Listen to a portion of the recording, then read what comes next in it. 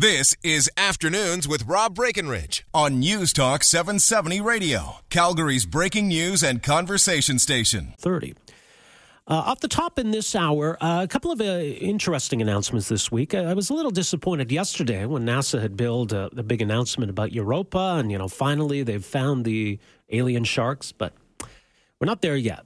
Although it was an interesting announcement because it's believed that there are vast oceans under the ice on Europa, which is one of Jupiter's moons.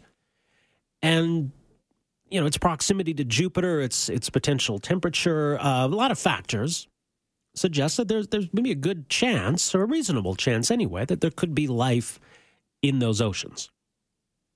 And will we ever know for sure?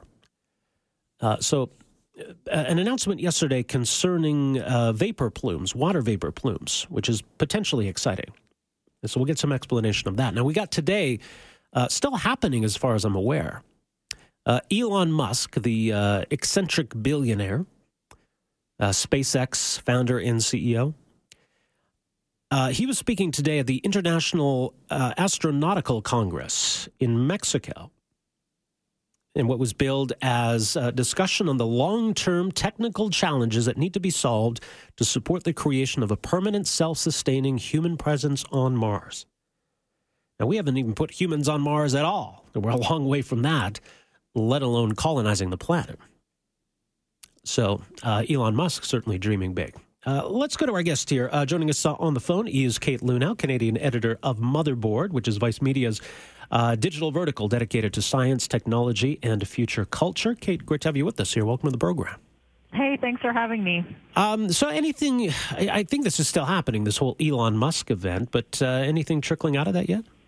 Oh my gosh, yeah, I've been watching it for the last hour. I just hopped off and he was still talking, but basically he's been giving this talk in Mexico that you mentioned, outlining how he wants to get humans to Mars, pretty soon. Elon Musk has said in the past that he hopes he retires on Mars, and he basically said he is going to devote his personal fortune to this. He's got a plan to get humans there, and in a talk that I'm sure was being watched by thousands, if not millions of people, he is outlining it right now. Well, and I mean, look, he's serious about it, and obviously, SpaceX has been really revolutionary. It seems as though, the future of space travel is going to have a different component. There's so many countries involved, and then you've got this private involvement as well. It really changes the dynamic, doesn't it?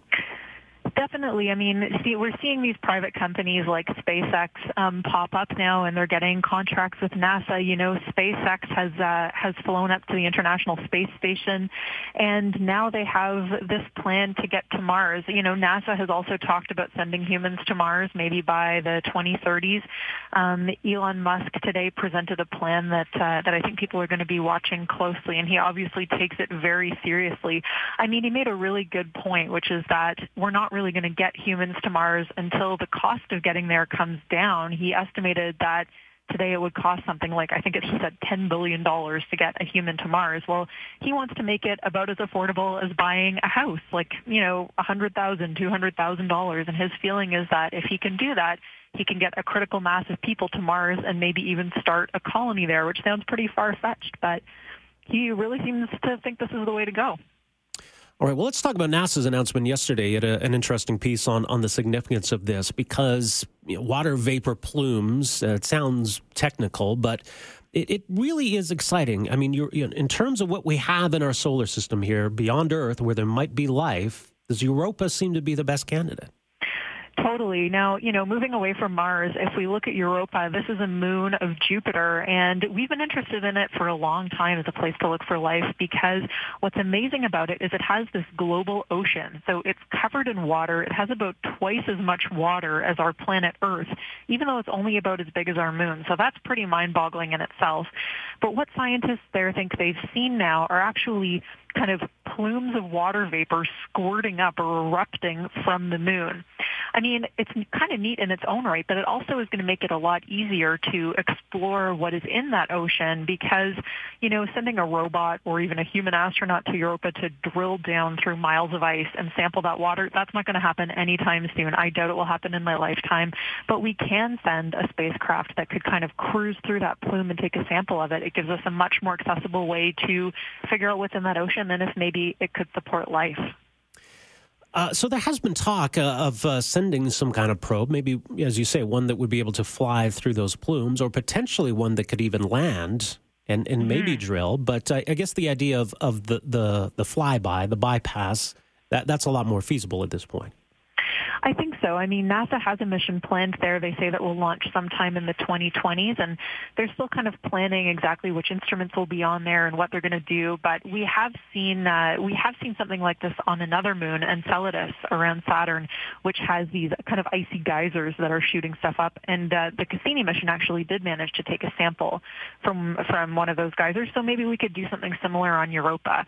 You know, I've had scientists tell me that, you know, we might find something like bacteria there living in the weird chemicals and minerals at the surface. Or maybe there are, you know, if we really want to be far-fetched, maybe there's jellyfish in the ocean. We just don't know. Obviously, this is very speculative right now. We've never found life anywhere else than on Earth, but scientists say that where there's water and a few other ingredients, there can be life, and it looks like Europa might have the right ingredients. Well, and there are a lot of things working in its favor because, Jupiter has numerous moons, and I mean, being near Jupiter entails its own risk. You got radiation and gravity issues and temperature issues, but it all seems to work for Europa. It just seems to be right in the sweet spot. Yeah, one of the great things, one of the benefits of being, you know, close to the massive giant that is Jupiter is that it exerts this force on Europa just because of its massive gravity. So it actually seems to be causing Europa's rocky core to kind of flex, which is maybe producing a sort of heating in the waters of that ocean. So it's possible to imagine that there may be life there. You know, I should add that although we have never, you know, done direct samples of Europa, there is a really good analog for it here in Canada, which people might be surprised to learn. But up in Nunavut, there is this glacier in the very far north that's actually got sort of sulfur deposits on the outside. And scientists have been working there to find bacteria and other things living there to kind of hone their techniques that one day they might be able to use on Europa, which is thought to possibly have sulfur on the surface in a similar way. I guess we don't want to go there and contaminate it, right? I mean, so, you know, the idea of landing and drilling, we'd have to be awfully careful about something like that.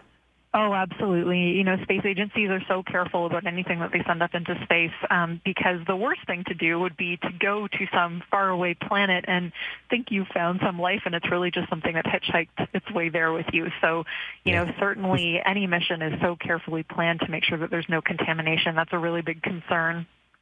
Howard, by the way, and getting back to the detection of the plumes, you know, Europe is very far away. So tell us about how NASA's getting these images and how they've observed these plumes.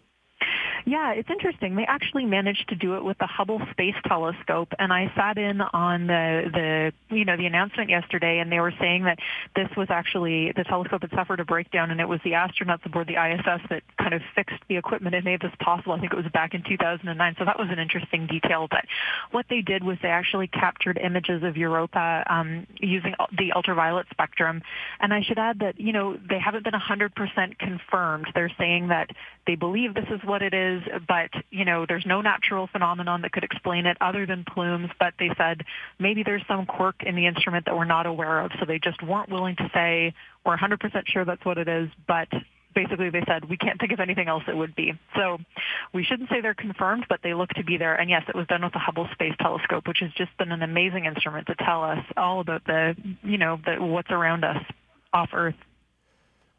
Yeah, all right. So what's NASA's next step here then?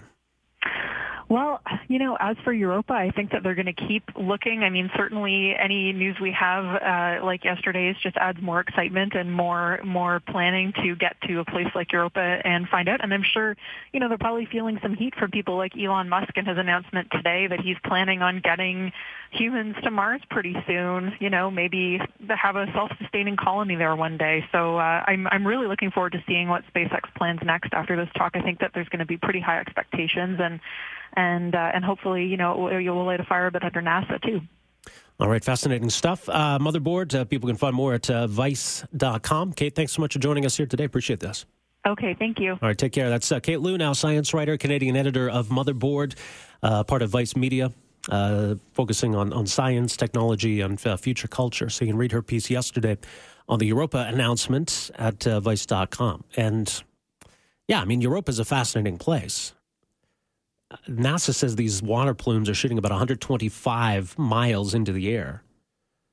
Right, so the idea of sending some kind of probe through those plumes, study the water, that could be revealing.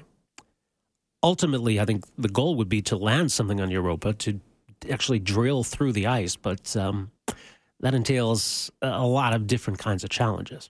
But it's exciting to think what might be under there. 403-974-8255. We've got to take a break here. When I come back, and a few other things to get to before the bottom of the hour. We'll hear from this atheist minister, Greta Vosper, coming up after 2:30. It's afternoons on News Talk 770. Afternoons with Rob Breckenridge, starting at 12:30 on News Talk 770 Calgary.